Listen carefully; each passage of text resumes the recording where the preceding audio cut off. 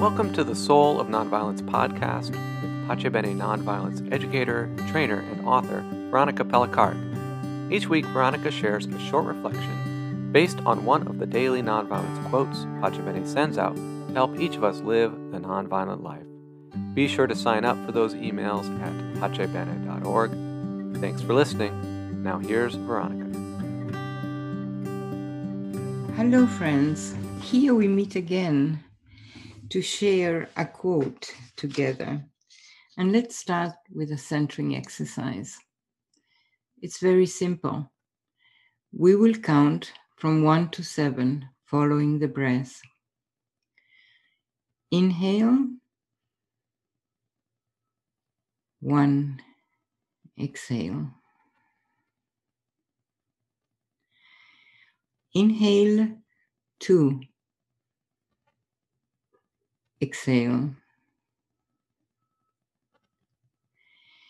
Inhale. 3. Exhale. Inhale. 4. Exhale. Inhale. 5.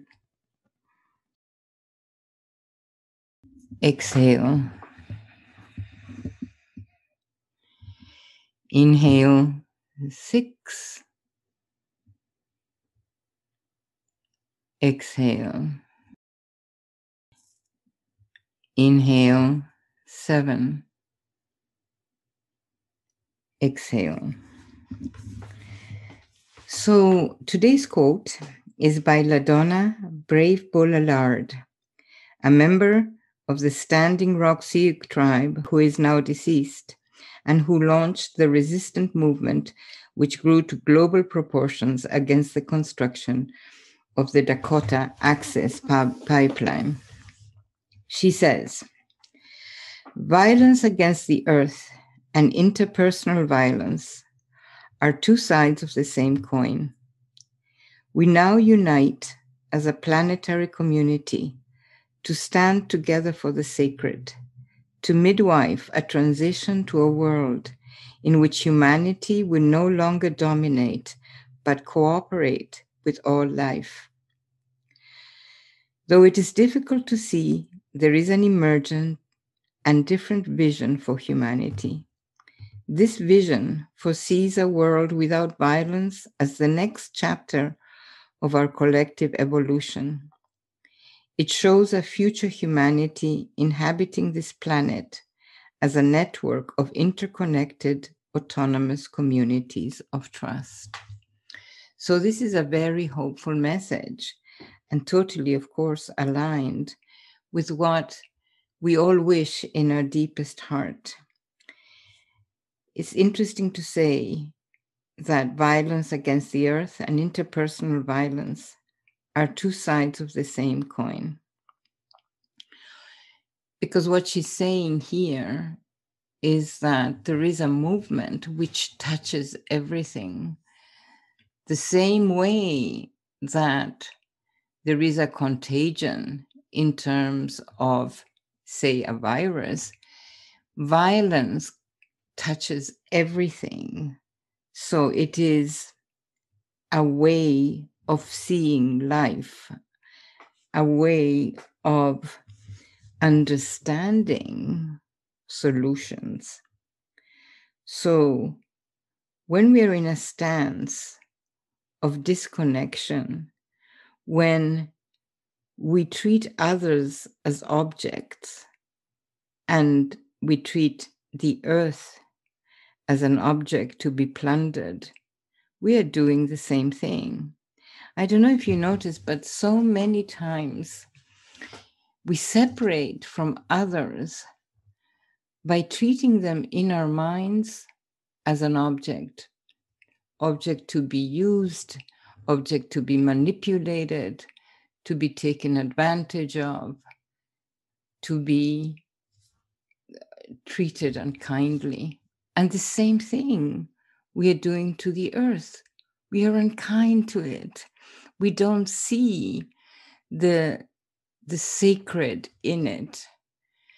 And so when we live from spirit and we are connected to the sacred and the goodness in us, which exists in every human person, when we see that, that's how we will treat another person. And that is how we will treat the earth, from that standpoint of sacredness. Because that's a platform on which we stand. Now, if the platform on which we stand is a platform of disconnection, of dehumanization in a way, well, that is how we will relate. But she continues to say, we now unite as a planetary community to stand together for the sacred, to midwife a transition to a world in which humanity will no longer dominate, but cooperate with all life. Think for a moment, think of this image that she has just described. The image of a planetary community where we work towards the good, cooperating with each other. Wouldn't that be wonderful for our children? Wouldn't that be extraordinary for the earth? Wouldn't that be great for the future of humanity? Just hold in your mind for a minute that image, that aspiration, that intention. We all know the power of thought. Thoughts are leaky buckets, so if you have a positive thought, you will impact everything with that positive thought.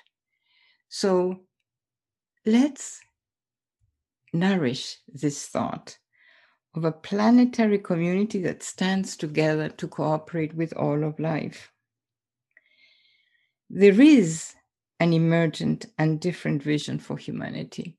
We see it in, for example, how people come together to help each other, how people really protest injustice, how there is a movement towards inclusivity and diversity.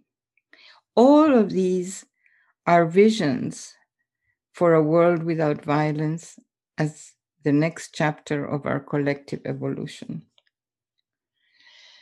Because as Martin Luther King said, we live in a network of mutuality. What happens outside happens inside. And the way we treat the planet is the way we treat ourselves and the way we treat others. So nonviolence offers this vision of change. But as it is said that Gandhi said, apparently he did not, but, that was the spirit. Be the change that you want to see in the world. So the invitation for this week is to see in which small ways we can be that change by changing our thoughts, by treating others not as objects, but as sacred participants in this experience that is life on earth. Change yourself, moment to moment. Embrace things like fear and anger. Don't push them away, embrace them, and they will dissolve in the act of embracing. So that's what I wanted to share with you today. And I hope you have a good week. And let's see each other next week again. Thank you so much for your listening. Thanks for listening. Be sure to check out pacebene.org for more resources on nonviolence and join one of our many online nonviolence courses. Peace and all good to you this day.